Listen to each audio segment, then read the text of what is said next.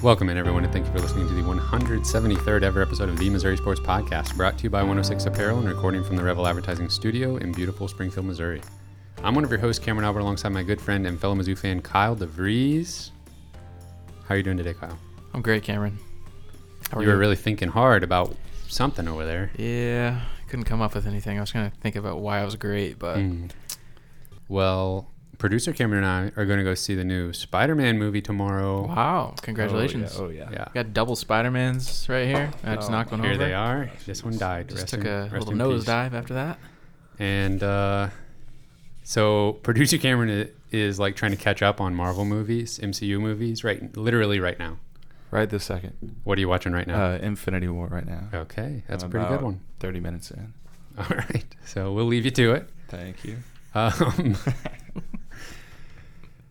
Kyle, we've got a lot to talk about this week. Early signing day happened for football. It was very exciting, but it wasn't surprising, thank goodness. No real twists and turns for Mizzou football. And we've got a midweek bowl game this coming week. It seems weird that we have to even preview. I mean, we're going to preview Army. Mm-hmm. We're going to preview bragging rights. It seems weird that those games are already here. They're within the next week. That's kind of wild. Yeah, I feel like, just like off the top of my head, I feel like both of those things should be happening on a Saturday. Yeah. And for them both to be happening on a Wednesday night is weird. But, oh well. It does suck that those are happening literally at the exact same time. Christmas is on a Saturday, which kind of throws a wrench in some stuff. That does make sense, yeah. Okay. NBA has games on a Christmas. That's true. Yeah. They kind of have like a monopoly on that, though. Yeah, they do. Before we jump into all of that, don't forget to subscribe and leave us a like on YouTube. Leave a comment. Subscribe. Did I already say that? Leave us a review on your podcast platform of choice. And check out our Patreon page, patreon.com/Missouri Sports Pod. Real quick, in the news section, Mark Mitchell picked Duke over UCLA and Missouri. Yeah, not too shocking. No. Is there any other news besides signing day stuff? Trajan Jeffcoat is back, folks. Right? Yeah, Trajan Jeffcoat. Okay. He's back. I was looking for reassurance there. Yeah, he announced today that he's not even he's had 2 seasons of eligibility left too. Yeah. So, I mean, I guess he could have transferred maybe. Well, I don't even. He could have gone to the NFL. Is he NFL eligible at this point? I guess he is maybe. Probably. Yeah, Yeah. Well, either way, it's still good news. He's back. Yeah. D-line's going to be nasty. Really? In a good way. Okay. Better than this year. Maybe. I would think so. Going to get Kyron Montgomery back. Oh, yeah. Maybe add a little Travion Ford into the mix. Mm-hmm. Return mostly everybody. Yeah. That's important. Makes sense to me. Maybe get rid of some guys that weren't so great. I didn't say it. Anything else newsworthy besides signing day? Yes. There is a 2023 recruit announcing his commitment tomorrow. And Coach Drinkwitz put out a bat signal of some sort or something, some kind of tweet. Was that this morning? Mm-hmm. Very early this morning. Newzoo 23. Yeah. It wasn't the typical bat signal, though. It was just like the fire emojis. So I'm assuming that means a commitment. Makai Wingo said something like, and this guy's a dog or something like that. Mm-hmm. I want to make sure I say his name correctly. I believe in you. Can you stall for just a moment? Yeah. I had something that I was going to share from Dave Matter on Twitter. Okay. I think thanks for stalling. That was really nice. That was really good. I think this gentleman's name is Jakai Lang, and he is a defensive end from Missouri, from Troy, Missouri. He's a 2023 recruit, 4-star. So that would be the second commitment of Missouri class if he were to commit to Mizzou. I think he has a scheduled announcement for like Sunday. I think it's or Friday. I think it's tomorrow, but I could be wrong. So it seems like the stars might be aligning on that one a little bit with Coach putting out the the bat signal and him announcing soon. It could be him. We don't know that for sure, but that's going to be my guess for who it is. But whoever it is going to join Brett Norvell, the tight end, and get the class off to a good start. Sounds good to me. Okay. So signing day 2020 for the class of 2022 was pretty uneventful, honestly. I mean, as uneventful as you can be for the best class in Mizzou football history. I'll just rattle off the names real quick, and then Kyle, you decide who you want to focus on. Luther Burden, Sam Horn, Tavoris Jones, Marquise Gracio, Isaac Thompson, Jamarion Wayne, Marcus Scott, Armand Membao, Makai Miller, Jalen Marshall, Max Wisner, Tristan Wilson. I think I heard Valen Erickson. Really? Yeah. And surprise, DJ Wesolak. Yeah, have all signed their letters. They're coming to Mizzou. Yeah, Wesolak was really the only guy coming into signing day that we didn't know for sure. I think we had a pretty good feeling that he was going to pick Missouri, but didn't know for sure. I think we'll come back to Wesolak here in a minute, but this is just such an excellent class, really, from top to bottom. There seems like there's seemingly no weakness. I love the offensive players in this class, especially just with Tavoris Jones, Sam Horn, obviously Luther Burden, Jamarion Wayne, Makai Miller. All of those guys have the potential to be really great contributors in the SEC at Missouri. And some could be contributors pretty quickly, depending on position. But I don't know. Just some of those names on offense just really excite me. But for the most part, from top to bottom, the class is incredibly impressive and probably, hopefully, one of the best that Missouri's ever had. Yeah. So the dynamic duo, quarterback, wide receiver Sam Horn and Luther Burden, obviously the highlight of the class. And the staff has talked about multiple times that they think of literally all the quarterbacks in this high school class, Sam Horn was the guy they wanted. Now, obviously, you're going to say that, but I think he's listed as the 6th best pocket quarterback in the country. And it's actually believable because he's ranked high enough to where you could really actually make an argument that he is the best. Yeah. Yeah. Based on his athleticism, his great arm ability to throw in the run, like he's a plus athlete, and I don't know, just seems to kind of have it all. Now, Kyle, there's a little bit of controversy because he's a very good baseball player, and he, I believe, is expected to be drafted to a Major League Baseball team. Really? And he actually was a little bit non-committal about playing baseball professionally. He said it will depend on where he's drafted. I don't think it's something to be really concerned about, but I think I saw he was not expected to go in the top 100 picks. So it sounds like he's not it's not like Kyler Murray or somebody that was supposed to be a top pick or something. Right. But yeah, I mean, that's something to be aware of. He is going to play baseball at Mizzou, and he could be drafted in future MLB drafts, and his stock could rise based on what he does at Mizzou. Yeah. As someone who's a pretty big football fan, obviously you don't love that necessarily, but obviously you want him to take advantage of every opportunity he's going to get.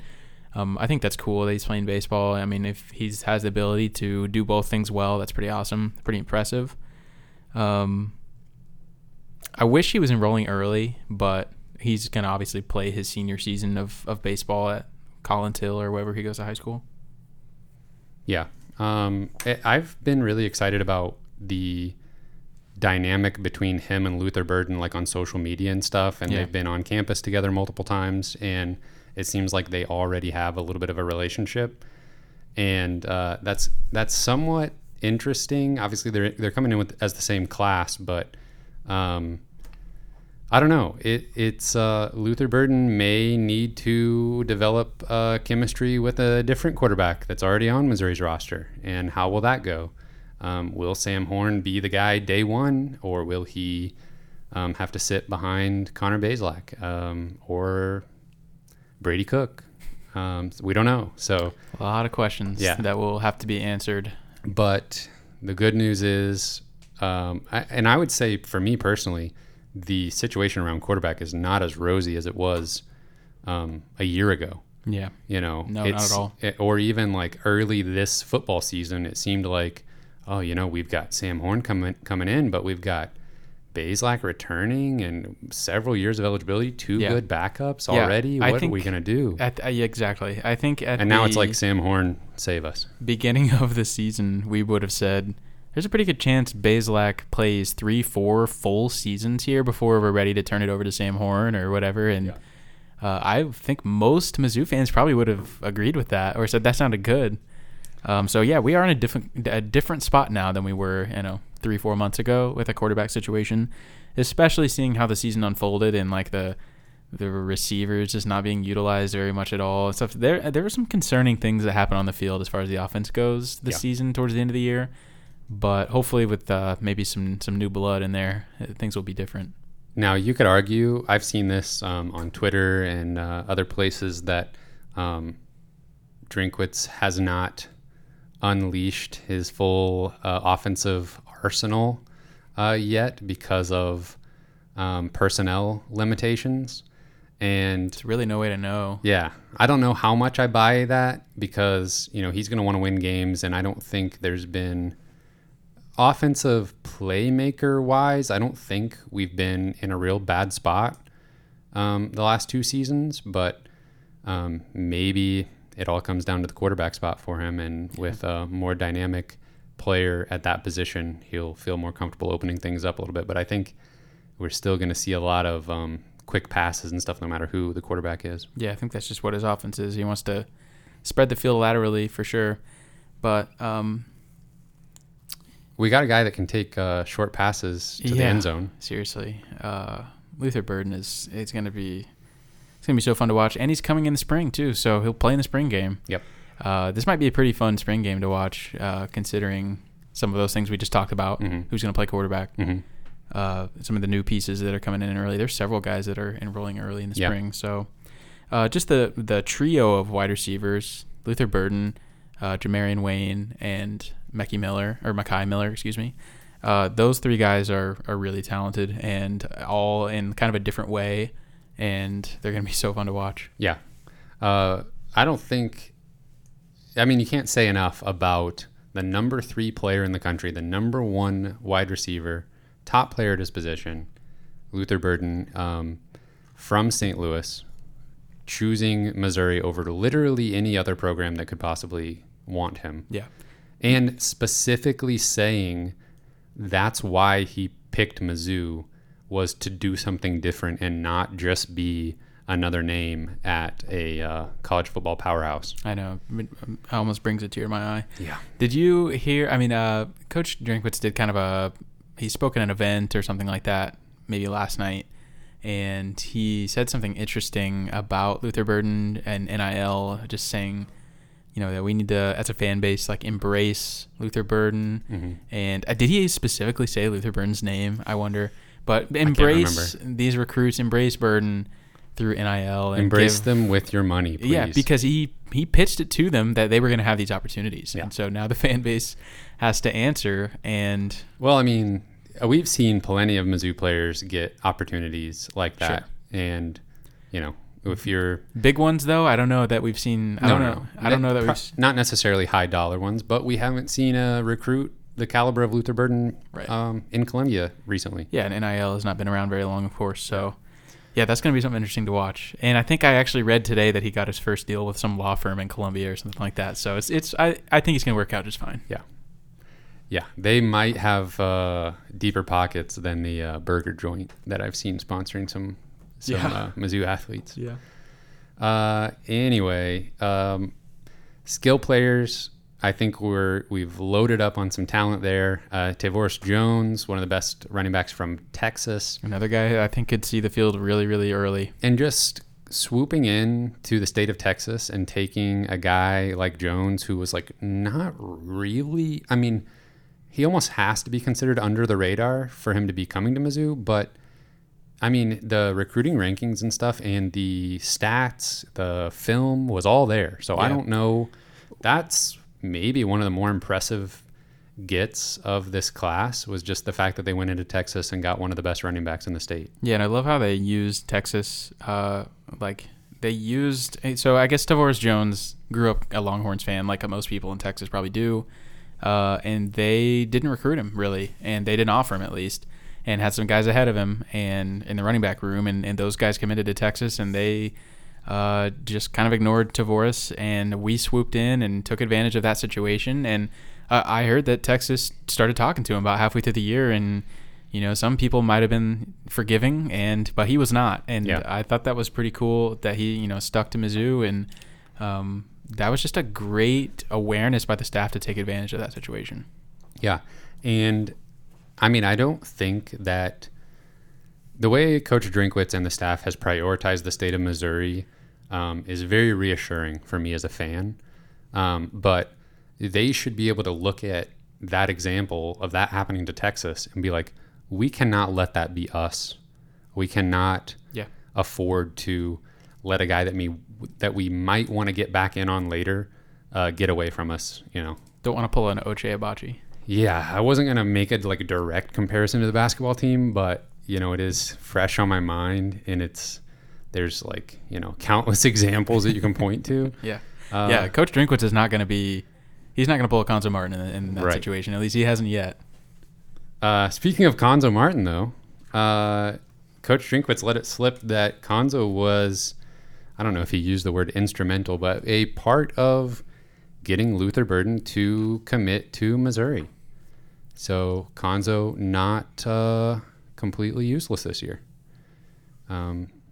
He got ties to East St. Louis and made Luther Burden feel comfortable on campus. And he coached Luther Burden. Luther Burden's dad. Yeah. In AAU ball. Yeah. Wow. And Konzo's sister is the principal, I think, at East St. Louis High School. Yeah, there's definitely some family connections there. There's so many things, so many jokes I could make, but they've all already been made at this point. Yeah. Bring Konzo over as a recruiting coordinator. I'm not make Konzo the head of player development or something. The official liaison to East St. Louis, Illinois, for Mizzou athletics. I mean, I'm only half joking. Anyway, Marquise Gracial, we thought there was a little bit of rumors that he might have been looking around at other schools a few months ago. Mm-hmm. That quieted down. He was at Luther Burden's signing or his commitment announcement earlier this month, or last month, and he seems like 100% bought in. He has seemed that way for the last couple months, so obviously good to see him sign. It's surprising how little twists and turns there were. There was one guy, Deshaun Woods, who he's maybe having to figure out some academic stuff, and they're still, I think, hoping he can sign in February. So that's just a wait and see situation. But there was nobody that we really expected, nobody else that we expected to sign that fell through or anything. Yeah. One recruitment that didn't go Mizzou's way that I thought was going to was can't remember his last name. Pancake Hunter. Yes, Pancake Hunter. Thank you very much. Yeah. The offensive lineman who decommitted from Oklahoma and had a family connection, like his cousin is Marcus Scott, another Mizzou commit. I definitely thought Pancake Hunter was going to end up at Mizzou. He chose Houston, which is where he's from, so that's... And they've been in on him, for a long time. So I guess that makes sense that he decided to kind of stay close to home, but as I stated on Twitter, waffles are better than pancakes anyway. It's true, but we wish him luck. We wish him the best. Getting some offensive line help. That's got to be in every single recruiting class thing. Oh, yeah. You got to have some guys that are going to contribute on the offensive line. For sure. Jeff Mimba? Yeah. JUCO, defensive tackle, announcing on the 19th, which is 3 days from now. Mm-hmm. And that's probably going to be between Auburn and Mizzou. Mizzou's done a good job recruiting him. I think they definitely have a shot. If I had to pick, I think I'd pick Auburn here. Yeah, for me, it's like 55-45 Auburn. It's very close, I think. And he is announcing in France or something? Yeah, he's from France. Oh, okay. Yeah. Over some kind of a television program or something. So that'll be something to keep an eye on. They have those in France, TV programs. A TV program? Yeah. Okay. Yeah. Yeah, we don't have those here. We just have the internet. DJ Weslak. Yep. Is that where you're going? Yep. Wow, what a recruitment, man. Welcome to the team. I mean, we've talked about him a lot, but just a quick sum up. Probably a year ago, had no shot. Didn't make the top 15. Didn't make a top 15 for this person. Didn't really hear much about him for a little while. He was at Mizzou's summer event this summer. I can't remember what they call it. Night at the Zoo. Yes. Had some really nice things to say about Missouri. Still kind of felt like he's just saying nice things to be nice. Sound like Missouri got more involved, though, as time went on. And Clemson was the team that was considered the leader. Yes. So. And then we kind of started feeling, wow, Missouri might actually have a shot here. Then he had some off-the-field stuff pop up. He had like some charges that were filed against him. Mm-hmm. Those end up getting dropped after a little while. It seemed like teams kind of maybe cooled on him a little bit. Mm-hmm. They put some distance between themselves and him. Yeah, and still just leading up to a National Signing Day just felt like, he didn't. It almost felt like he was not that interested in Mizzou, and maybe he just disguised it really well. I don't know, but it just felt like he wanted to go anywhere except the home school. I mean, he signed to Missouri, so I don't know what to say about that, but the vibe was definitely like, can anybody give me a good reason to not go here, and I'll do it. Yeah. But it was like, which is obviously pure speculation, but I agree. That's what it felt like. There was LSU rumors, and then there was rumors that they had a spot for him, but they kind of wanted to see what would happen with a few other guys. Yeah, LSU came in hot at the end there. He took an official visit, he canceled his OV to Mizzou and went to LSU, and obviously that's understandable. He's been to Mizzou a billion times, so that's I understand that, but yeah, then there may have been some weird behind the scenes stuff with LSU. Maybe they might have had some guys in front of him a little bit. I think there was even a little bit of deliberation about where Missouri wants him, like at outside linebacker, if they want him at defensive end. It sounds like he's kind of labeling himself as a hybrid, so I don't know. Yeah. It's been all over the place, but I'm happy that he's ended up at Mizzou. He's a fantastic athlete. He's a very high upside guy. He's got a college-ready body as it is, so... Yeah, let's just kind of have a drama-free little while here, DJ, and we'll get you on the field and, go sack the quarterback for us. That sounds great. That'd be really nice. I'm going to pull up, let me get the most recent rankings real quick. So Missouri, according to 24/7 Sports, currently sitting at 12th in the country. They've been, flirting with top 10 to top 15 status as the commitments roll in. 5th in the SEC, but right there with Kentucky, just like a couple points separating them, which Kentucky, wow. I mean, you would think 5th in the SEC, you'd be like, I don't know, you'd think maybe right there with Florida or somebody, but Florida's 14th. Yeah. Out of 14. It's insane. Vanderbilt was higher than Florida. I love it. That's awful. I mean, it's great. Yes. That's that's incredible though, because when Mizzou has been not the best recruiting school, last few years. I mean, before Drinkwitz, and like the floor of recruiting in the SEC is 13th because you're at least going to out-recruit Vanderbilt, and Florida has not done that so far. It's just insane. Vanderbilt has 24 3-star recruits. Wow.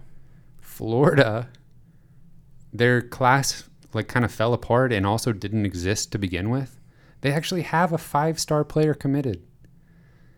For 2022? Yeah. Wow. They only have 10 commits though. So I don't know. Well, that was a legitimate criticism of Dan Mullen. I feel like that's one of the things that sent his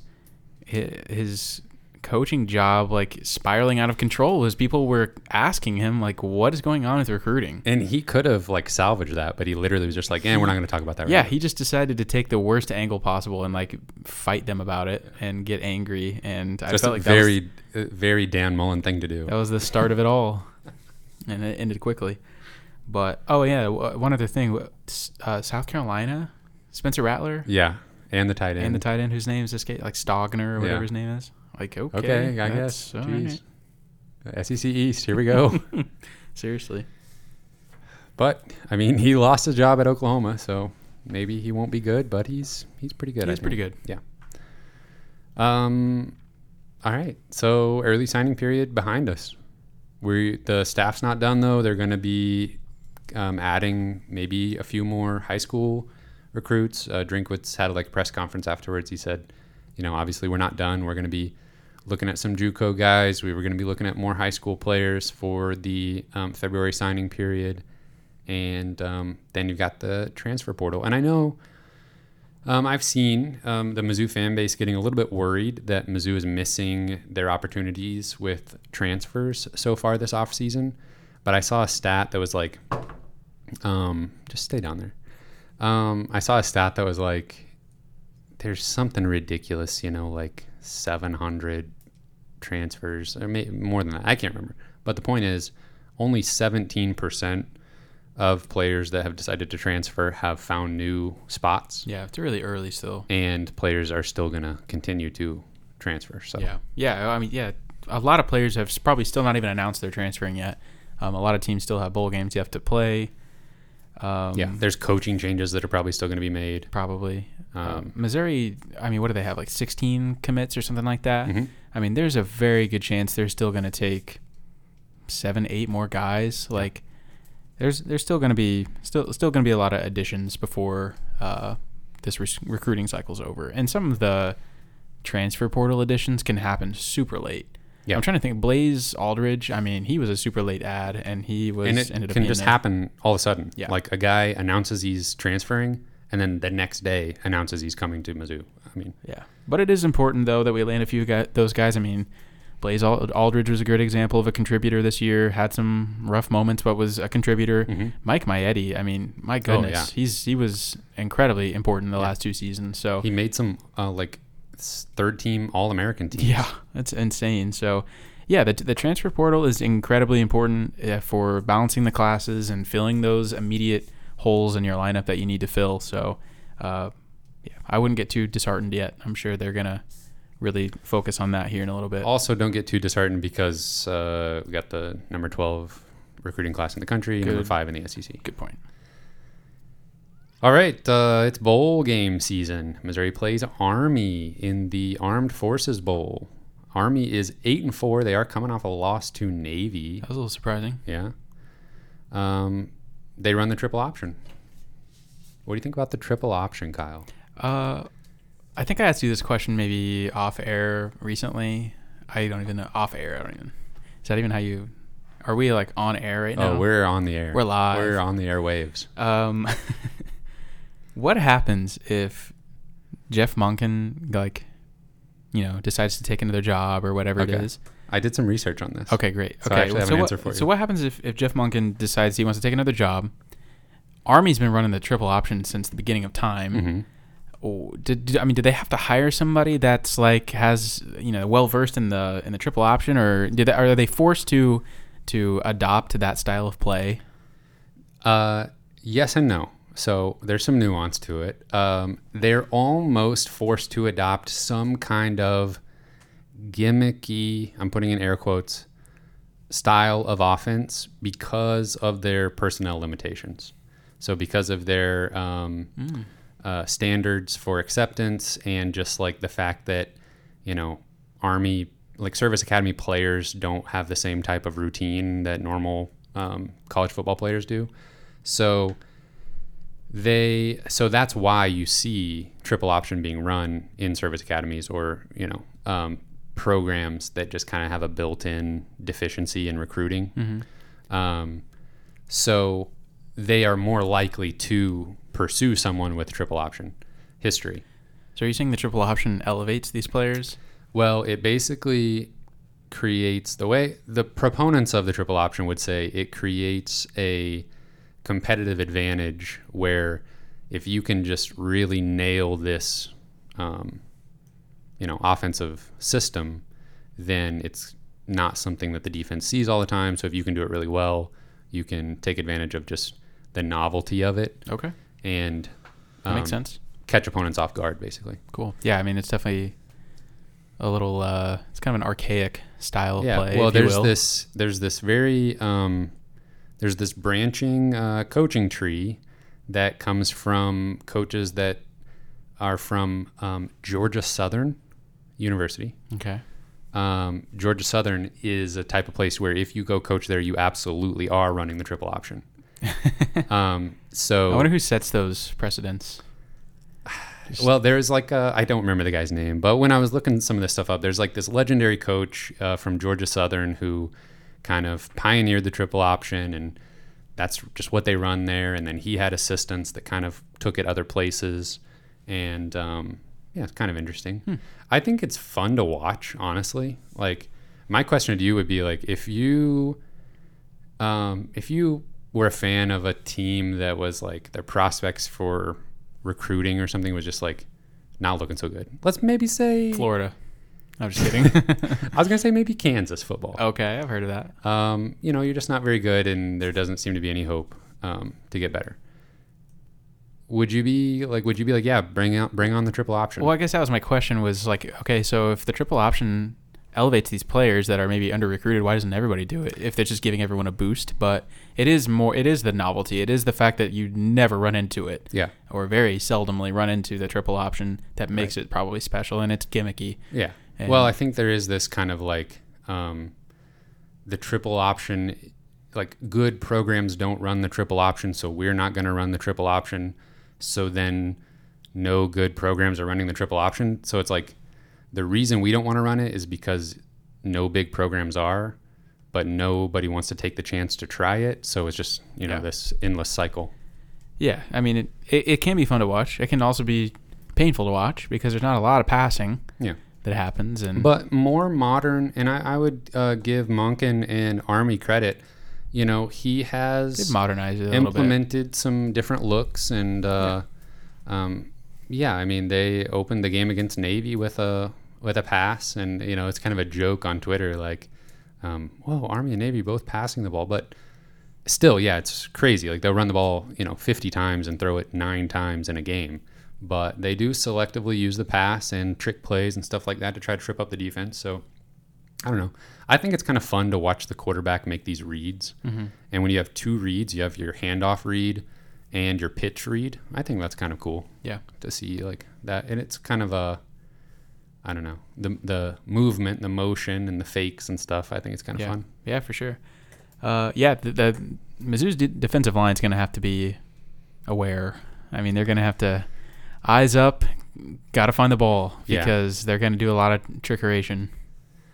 Yeah, I'll be honest, I'm a little bit worried. I mean, can you imagine this offense versus Mizzou's defense from the beginning of the season? Yeah, like in November. Unbelievable. Or like October. Yeah, it would just been disastrous. But what worries me the most is like you're going to like plan on them running the ball. So you're going to kind of have your defense up close to the line of scrimmage. But then one missed read or broken tackle, there's like nobody in the defensive secondary to like clean up a play typically. Yeah. Because the defense is kind of spread out a little bit and very close to the line of scrimmage. It's almost like, I don't know, in like a video game, if you were like running from the goal line set and the defense is in the goal line set and you like break a run, there's just nobody there to tackle the guy. Yeah. Yeah. I mean, you probably almost wonder Navy shut them down last week because they probably know what they're doing against an offense like this. They obviously play them every year. Missouri does not play it against a triple option every year. No. And it's probably, I would expect some big plays. It's very possible that Army might break off some big ones in this game. Yeah. I mean, there's obviously an aspect of it that's just like a traditional read option mixed with speed pitch option offense. It's just like the two things mixed together, basically run every single play. Yeah. But they bring receivers on jet sweeps, fake it to them. So yeah, it's a challenge, I think, for defenses. And Army has not played a very tough schedule at all this year, so their wins are not anything special, and they've got some bad losses. That's why they are kind of in this lower tier bowl game. But also the Army being in the Armed Forces Bowl kind of makes sense. Yeah, I mean, most triple option offenses are going to have a mobile quarterback, but their quarterback is very mobile. Yeah. He's a really good player too. Yeah, really fast. Presents some interesting challenges. Mm-hmm. Their like fullback will just like bowl people over. Like you don't see fullbacks being used a lot, but they're going to be used in a triple option offense. Yeah, it's kind of a thing of beauty. Yeah. It's really kind of an old school thing that I can kind of appreciate it. Yeah, it's not fun when your team is going up against it, but probably true. As a novelty to watch every once in a while, it is interesting. Yeah, some of the secondary players are probably bummed that we're playing them because they may not get as much action. Yeah, I mean, what you have to hope to do is get them behind the sticks in like third and long situations, and then it can be pretty. That's what Navy was able to do. Get them off schedule on offense, and they had to throw it more in the second half than they would typically like to. Yeah, get an early lead. Mm-hmm. Make them throw. Army's defense is pretty good. They're led by outside linebacker Andre Carter, third-team All-American, and had 14.5 sacks this season. Wow. And he's got another year of eligibility, so he might be back. I think this sounds weird, but this might be a high-scoring affair. Like, I don't think Army's defense is all that great, and I think the quick passing game and just literally running away from Carter. I mean, he's a really good pass rusher. He's not the best run stopper. I've watched some Army tape, and you see a lot of missed tackles. So I think our running game should be able to get going, and I think the quick passes will be there. But with the way Missouri's offense finished, the second half of the football season, you have no idea. You have no idea. Yeah. Yeah, I think this. I don't know. I could see. Okay, if this game's a blowout, who is winning? If it's a blowout, I think Missouri scores like 10 points, and if it's a blowout, I think Army wins like 24-10 or something. Is that a blowout? I guess. I mean, by 2 scores. Yeah, I mean, because Army doesn't really want to have a high possession game, so them winning by 2 touchdowns, I don't know. Yeah, I could see if it's close and high scoring, then I could see something more like 34-28, 34-32, something like that. Yeah, I feel like normally when we're making these score predictions, like I have like a pretty good understanding of what's going to happen in the game a lot of the times, and I feel like normally our predictions are pretty close. Yeah, for the at most least part. one of us is pretty on the money. But I don't know how to predict this game, man. I mean, I see a very wide range of potential outcomes happening in this game, and even just like a few weeks in between games. Missouri hasn't played in a few weeks. Obviously, Army played more recently. Mm-hmm. I don't even know who we're going to see a quarterback for Mizzou. Yeah. Is it going to be Bazelak? I don't know. Yeah. Supposedly, Brady Cook's been taking first-team snaps in practices. I'd be fine with that. I'd be perfectly fine if Brady Cook just played this game.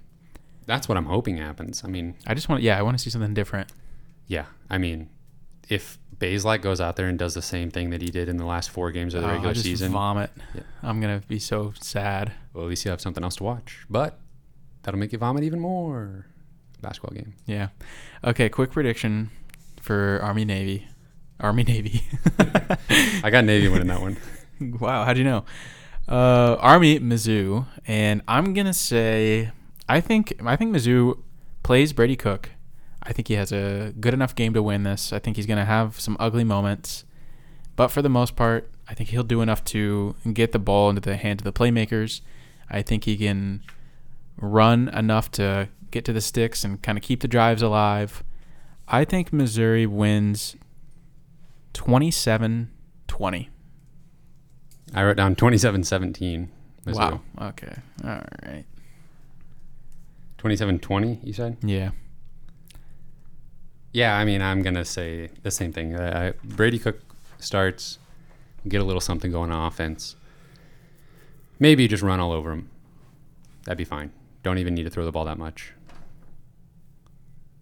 I hope they can pull it off. Just get the ball to Luther Burden. That's all I ask. Yeah. A little early for that. Tyler Beatty's playing, right? Yeah, I think he is. Yeah. Let him do whatever he wants. There's no reason to be upset that he is playing, and if he was not going to play, that's totally fine too. He's going to go to the NFL.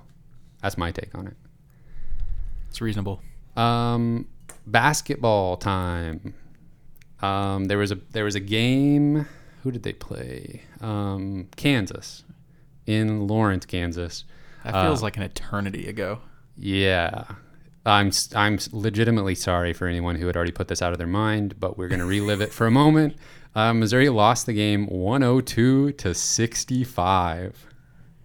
Well, you know what's crazy about this game was I actually felt like Mizzou played okay for their standards, especially in the first half. Yeah.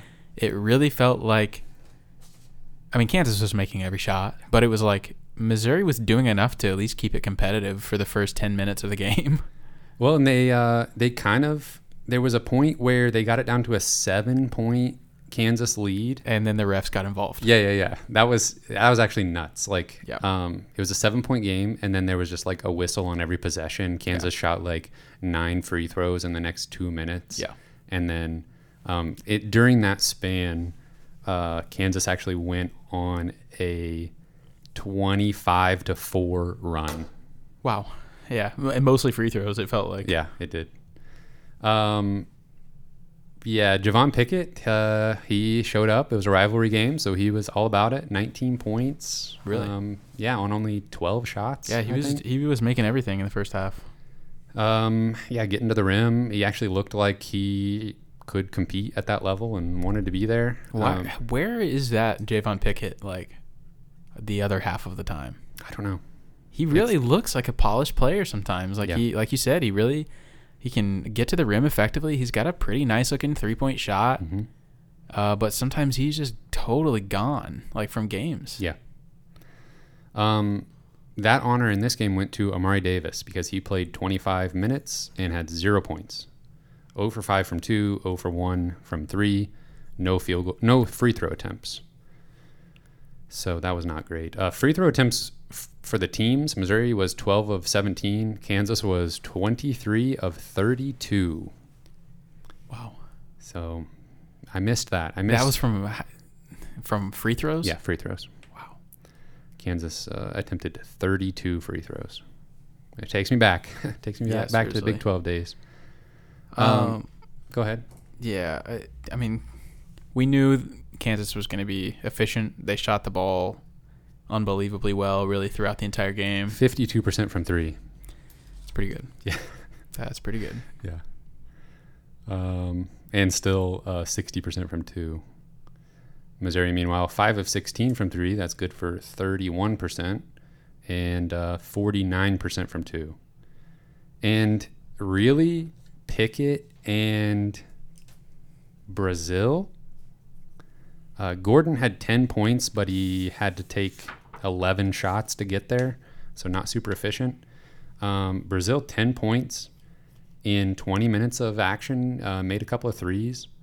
I thought he looked pretty good. I did too. He didn't look scared to be out there. Yeah. Looked athletic. I'm not going to lie. I think Brazil is going to be a better player than maybe I gave him credit for. Yeah, it's seeming that way for me as well. I went to Kickapoo here in Springfield, so obviously he went to my alma mater for high school, and I hadn't seen him play a ton, but I just thought, obviously we're 2 games in here. He's played 2 games, but I thought there was a pretty good chance he might just kind of be a tweener, like not really big enough to bang around down low, but too big to be a slasher or anything like that. Not skilled enough at the perimeter. Yeah, exactly. And I didn't know that I didn't know what to think about his shot, but so far, very early, he looks like he's going to be so much better than I thought he could be. Yeah. And I'm happy about that, for sure. Yeah, I mean, he's got the green light from 3, and he's kind of a late bloomer, too, in high school. We knew about his athleticism. That's showing through, and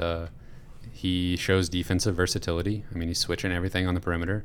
So, yeah, he could develop into a special player for sure. In this game, Missouri committed 20 turnovers. That's not good. There's not a whole lot else to say. Kansas was just incredible. I mean, McCormick didn't even go crazy. Like, he didn't really impose his will like he could have in this game. Spoiler alert, I think we will see that happen in the Illinois game with their big man. Abaji had the quietest 21-point game you've ever seen in your life. Just 5 of 7 from 3. Yeah, they're really good. I don't know what else to say about Kansas other than it sucks that they're good. And it really sucks. Yeah. The atmosphere was incredible. Yeah. That had been fun for those players, even the Missouri players. I mean, I was probably nerve-wracking. And Did you notice that when the game was getting started, all the players are kind of walking out into the court to tip the ball and everything? Could you notice that they were kind of smiling and stuff? Oh yeah. Like, I don't know that I've ever seen something like that. Like Christian Brown, yes. they couldn't even contain their excitement. Yeah. Almost like they were just so amped, Yeah. and so they were just like bewildered by the crowd and everything. And I'm sure the Mizzou players were like, "Holy crap, this is intense." Yeah. Well, some of the Mizzou players were kind of smiling a little Yeah. bit too. Like everybody was just, I don't know, it was Yeah. crazy. It must have been a crazy atmosphere, Oh, and yeah. just all the stuff leading up all week, all the social media teams going crazy with making all the content about the border war and everything. Just that I don't know that a year ago if all those players really understand what the rivalry means, but they learned what the rivalry meant. Like by the time that game tipped. Yeah, and of course Kansas just walks out on the court and is immediately super hot shooting the ball. Yeah. Like usually I feel like in those situations the teams are a little stiff. Like even the home team with that kind of crowd atmosphere, they're a little bit like nervous. We really got to do a good job here. Yeah. They seemed so relaxed. No, they were loose. Just knocked everything down. Of course, that fed the crowd even more. I mean, yeah, and it was over quick. And then they got the crowd back into it late by bringing in walk-ons to score 100 points. Yeah. I mean, honestly, it was a perfect day if you were a Kansas fan. Just embarrassing. Everything went right. Embarrassing for Mizzou basketball. Yeah. Talk to me about Sean Dura-Gordon, because Twitter is ablaze with, we want Sean, we want to give him more minutes. Yeah, he scored 11 points in 6 minutes. I think it's got to the free throw line. I think it's possible that maybe, I watched the whole game. Maybe I kind of checked out a little bit towards the end. Wasn't watching super closely every possession, but I think Sean Dura-Gordon has proved that he deserves some playing time in this season. Come on. Yeah. Play the young guys at this point. Like the season's basically lost almost already at this point. We're not even halfway through. Just get the young guys some playing time. He's an athletic player. He doesn't look super polished at times, like on offense and stuff. Mm-hmm. But he's rangy. I think if he can come into his own on defense, he could be a good player for sure. And he's probably got to work on his shot a little bit, and some of those things can develop. But those things can get better when they see more playing time. So I think that some of the players with high ceilings, get them on the court. That's how they're going to come into their own, and that's how they're going to find those ceilings. Yeah, and it's not a situation where you need to worry about like giving them too much too early. You don't want to imply that we're not going to win unless you really show up and contribute to the box score in a major way as a freshman. Yeah. But there's really not a lot of pressure probably on them to win the game. Right. Just do your best. Yeah. At this point. Yeah. Kyle, I do want to talk about just kind of an annoying thing that an annoying storyline that has been brought to the forefront because of this matchup. And that is Christian Brown, Parker Brown, the Brown family, the other last names in the family that I don't remember. It looks like Sandboth, but that's not how you say it. I don't remember how you say it. I'm declaring we're done with this family. We're ready to move on. They don't even know how to spell the word Brown, for crying out loud. The mom who went to Mizzou in the stands with the Kansas shirt, and obviously fine. Yes, your kid's at Kansas. Yes, you root for Kansas. That's fine. But don't act like Mizzou and you are a thing anymore, Well, I think I heard some of the Brown family in attendance was wearing Santa Clara gear. Yeah, the dad was. Now that's kind of a slap in the face. Yeah. Well, that actually brings me to my second point, Kyle. And that's, I saw a lot of understandable frustration with the Brown family, and I was right there with you. I don't know how to say this as an adult talking about a college student without, sounding a certain way, but Christian Brown is, I'm trying to be delicate here, an unlikable player to have on the Kansas Jayhawks basketball roster. And I hate him. Yeah. I'll say it. Yeah. So, I mean, I didn't say this, but I saw other people saying, punchable face. Yes. I certainly would never say something like that. No. But I definitely agree. And and I mean, he makes those are the kind of players though that make the rivalries fun. And I mean, not fun when you lose by 40 points, but let's say Missouri was good and those two teams were just going back and forth. Like, man, if him making a three and pumping up the crowd, he just would just hate it so much. And then Missouri answers, but that's not going to happen this year. But yeah, he was pressing my buttons as far as like making me hate everything he did. Yes. And obviously the fact that he's good at basketball contributes mightily to that. Did you see his quote after the game? He said something about Missouri being well coached. I did not see that. Yeah, he said they're well coached. I'm sure he believes that deep down in his heart. Now, the second part of this that I got to get to is Parker Braun is a fine basketball player. And ladies and gentlemen, I don't know if you know this, but Santa Clara is 95th in KenPom. And Parker Braun is playing 83% of available minutes and has an offensive rating of 108. Okay? Now, if that means nothing to you, then let's just compare it to the Missouri Tigers, who have a KenPom rating of 153. So I'm telling you, Santa Clara is better than Mizzou. So you're telling me that Parker Braun couldn't get minutes on Missouri, so we thought he went down a level. Yeah. But he actually is playing for a better team. Yes. And playing better. And playing more minutes than he did for Missouri. Yeah. So something doesn't add up there. Yeah. So I could... you hear Santa Clara, you think, oh, Parker Braun transferred to Santa Clara. Oh, wow, he really had to go down a level to contribute. Now, you'd like to think that would be the case, but when Missouri is the 153rd best team, according to KenPom, it's easy to go up. Obviously, last year's team was a little different than this year's team, but if you're telling me you wouldn't take him, who right. is contributing major minutes to a top 100 KenPom team, and has a better offensive rating than everybody on Missouri's roster except for Trevon Brazile and Sean Dura-Gordon, who barely play. Yeah, so is this maybe like a criticism of Conto Martin? Is that fair to say?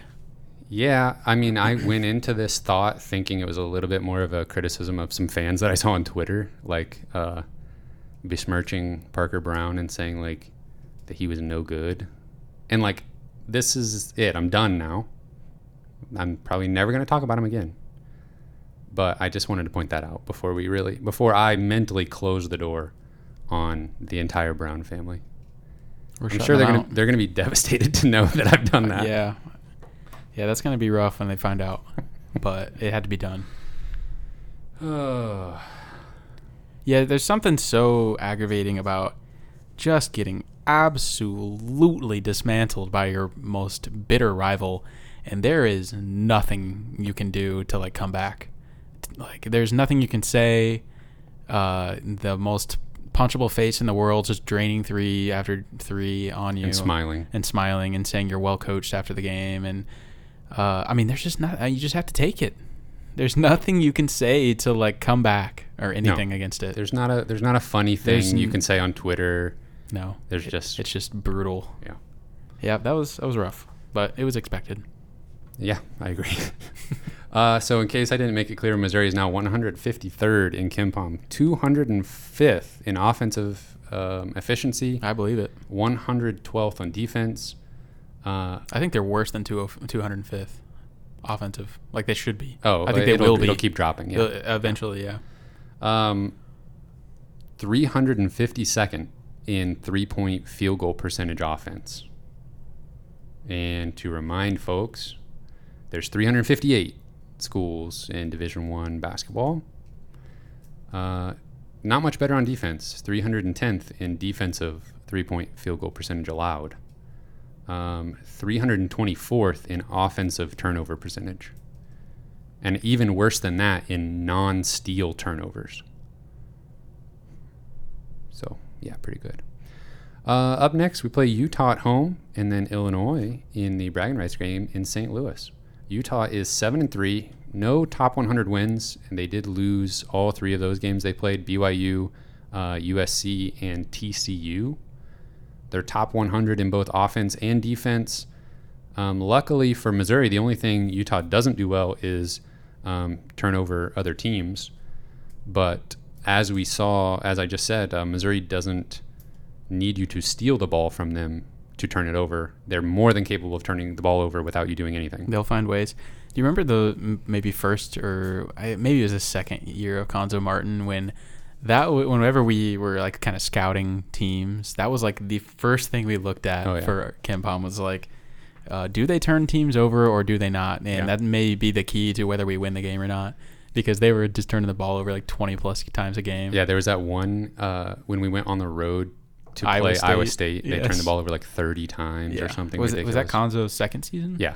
Yeah, that was bad.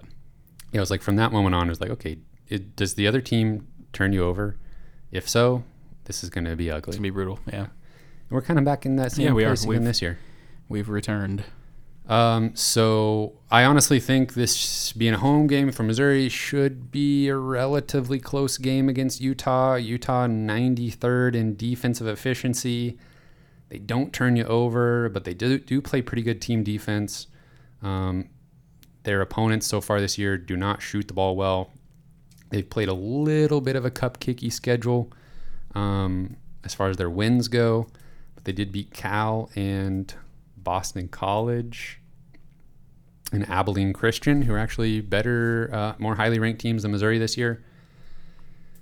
It should be close. I can't necessarily expect Missouri to win because we're pretty bad, but hoping for a close game. If Missouri, has a terrible offensive game and can't score, then watch out, because this is one of the last winnable games on the schedule. Is this the return game of you might have just said this, actually, I wasn't paying attention. They went to Utah in Conzo's first season? Correct. And high hopes for the year, obviously, which ended up still being a good year, but that was an awful game. That was probably one of the worst games of the whole season. Yeah, they got destroyed at Utah. But I think that was actually a nice little, learning experience going on the road against a pretty good Utah team that season. It was like they had won some good games, blew out Iowa State, and it was like, okay, back to earth. You're not going to go undefeated this year. That was a better Utah team than they are currently, too. Agree, yeah. Can you feel confident in predicting Missouri will win this game? No, absolutely not. We'll just leave it at that. Could they? Sure. Yeah.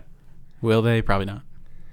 Okay, throw out the records, though, Kyle. We've got a rivalry game against Illinois, so that means at least Javon Pickett will show up, and we probably jinxed him now. Yeah, we've made that joke too many times. It's where expected from him to the point now where it's like, and so other teams will hone in on him. Yeah, and if you're out for the listeners, don't be too hard on him if he doesn't deliver, because he has been so good in rivalry games in his Mizzou career, specifically the bragging rights game. Interesting to look at compare his splits between the Illinois games and every other game. Yeah, and throw that Kansas game in there. Yeah, rivalry games. Yeah, we can cherry pick it a little bit.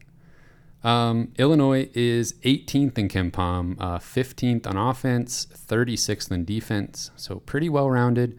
They have wins over Kansas State, Notre Dame, and Iowa this year, which are top 100 teams, but they lost to Marquette, Cincinnati, and most recently to Arizona.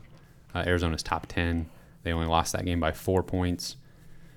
A big factor in this one is whether they will have their starting point guard, Andre Carbello. He had a head injury, so he's missed a few games, and the most recent stuff I saw from a couple days ago was still up in the air when he would be back.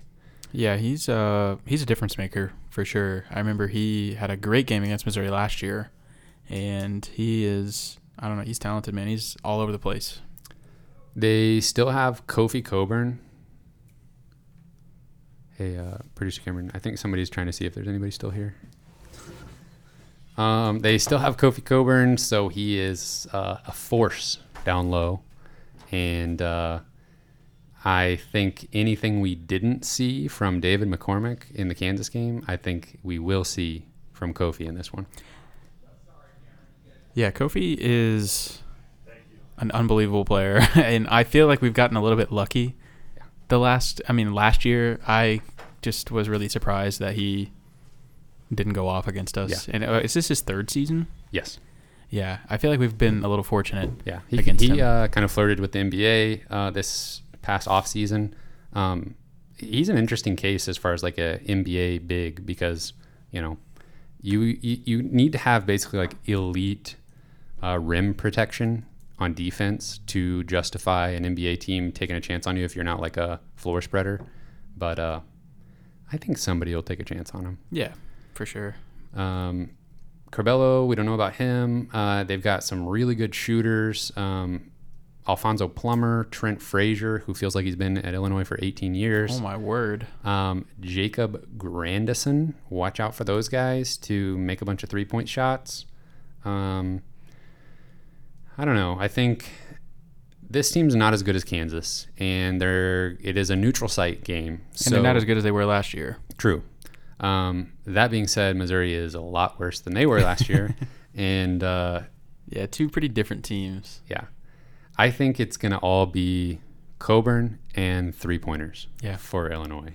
And we've seen Missouri just leaves three-point shooters wide open. So if they do that against Illinois, it's not going to be pretty. And looking back at the Kansas game, like Wilmore played like 6 minutes. And should have been less. Yaya played 8 minutes. So they basically kind of abandoned playing any kind of traditional five. Mm-hmm. Are they going to try and put Wilmore on? He'll start. I mean, he'll jump center and then... Again, I'm not sure he jumps. Well, he will attempt to tip the ball at the tip-off. And then he'll be at the 5 spot till they can sub him out. Gets in foul trouble 3 minutes in. Yeah. I mean, I think Coburn's going to go nuts. I think he'll have he'll go for 20 and 10 easy. Yeah, I mean, there's no Jeremiah Tillman to slow him down anymore. Yeah. I think he will have his way. Yeah. I agree. And I think he's more of an offensive threat than McCormick. Yeah. All right, so I think Missouri's going to lose this game. It's just a matter of by how much. I hope and pray they can keep it close and that they can get some of that rivalry game magic going from Pickett. You need something from Amari Davis. You can't have a goose egg from him. Yeah. I don't understand. I think he should be taking 8 mid-range jumpers a game. Like, that's supposed to be what he does well. So, and when you can't score, just let him do it. Yeah. I'm not really sure why his game has changed from his previous stop, Milwaukee or whatever. He's made some mid-range shots and looked good doing it. I think just let him do it a little bit more. Yeah. Obviously, nobody is going to be making threes at a reliable rate. Kobe Brown, I think, might be the best three-point shooter on the team. Maybe Brazil. That's true, yeah. We still don't know exactly what's going on with Boogie Coleman either. It seems like, the only thing I can think that's keeping him out of games is like his effort in practice, honestly. Yeah. Because he hasn't broken any rules. It's not a disciplinary thing. From a rules standpoint, I think Konzo's just not happy with him. Yeah, at this point, just play the young guys. Yeah. Is there any positive note we can end this episode on?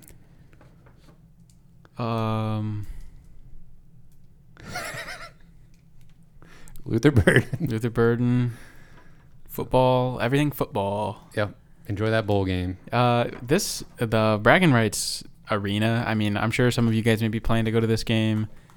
Maybe not. I don't know. But that is going to be Illinois dominated as far as the arena goes. Yeah. Considering how bad Missouri is, obviously, but also with the bowl game. Oh, yeah. I just don't. That's going to be weird. Yeah, Mizzou fans that are interested in both sports are probably going to choose the bowl game over the Bragging Rights game. Yeah, I'll probably have both going on at the same time, but maybe one on the TV, one on the laptop or something. But at halftime, you can decide which one takes priority. Yeah, exactly. But yeah, they're both literally at 7:00, I think. Yeah, so the football game will last longer, but that is unfortunate. But maybe not. Special thank you to our Patreon supporters at the $10 level and above: Britt Treese, Brian Smith, Ryan Lee, Tristan, Ben Smith, Parker, Daddy JD, Luis Hernandez, and Tim Keynes. One thing, it is the fantasy football playoffs. Oh. So reading all these names, so many of them are in the fantasy football league, but I think only, Ben Smith, Parker, Daddy JD, those are playoff teams along with you, producer Cameron. And the wives. And the Missouri Sports Podcast wives. Our wives made the playoffs. And I didn't. I'm very sorry, Cameron. Better luck next year. Yeah, me and producer Cameron are facing off again in the first round. All right. Thank you, gentlemen, for your support. You can find this podcast on Spotify, Google Podcasts, and Apple Podcasts. We're on Twitter at Mizzou Sports Pod, and you can email us at MissouriSportsPod@gmail.com. You can find our t-shirts and stickers on our online shop, MissouriSportsPod.BigCartel.com. How's the movie? Wonderful. I still got an hour to go. Thank you, everyone, for listening. We will see you next week.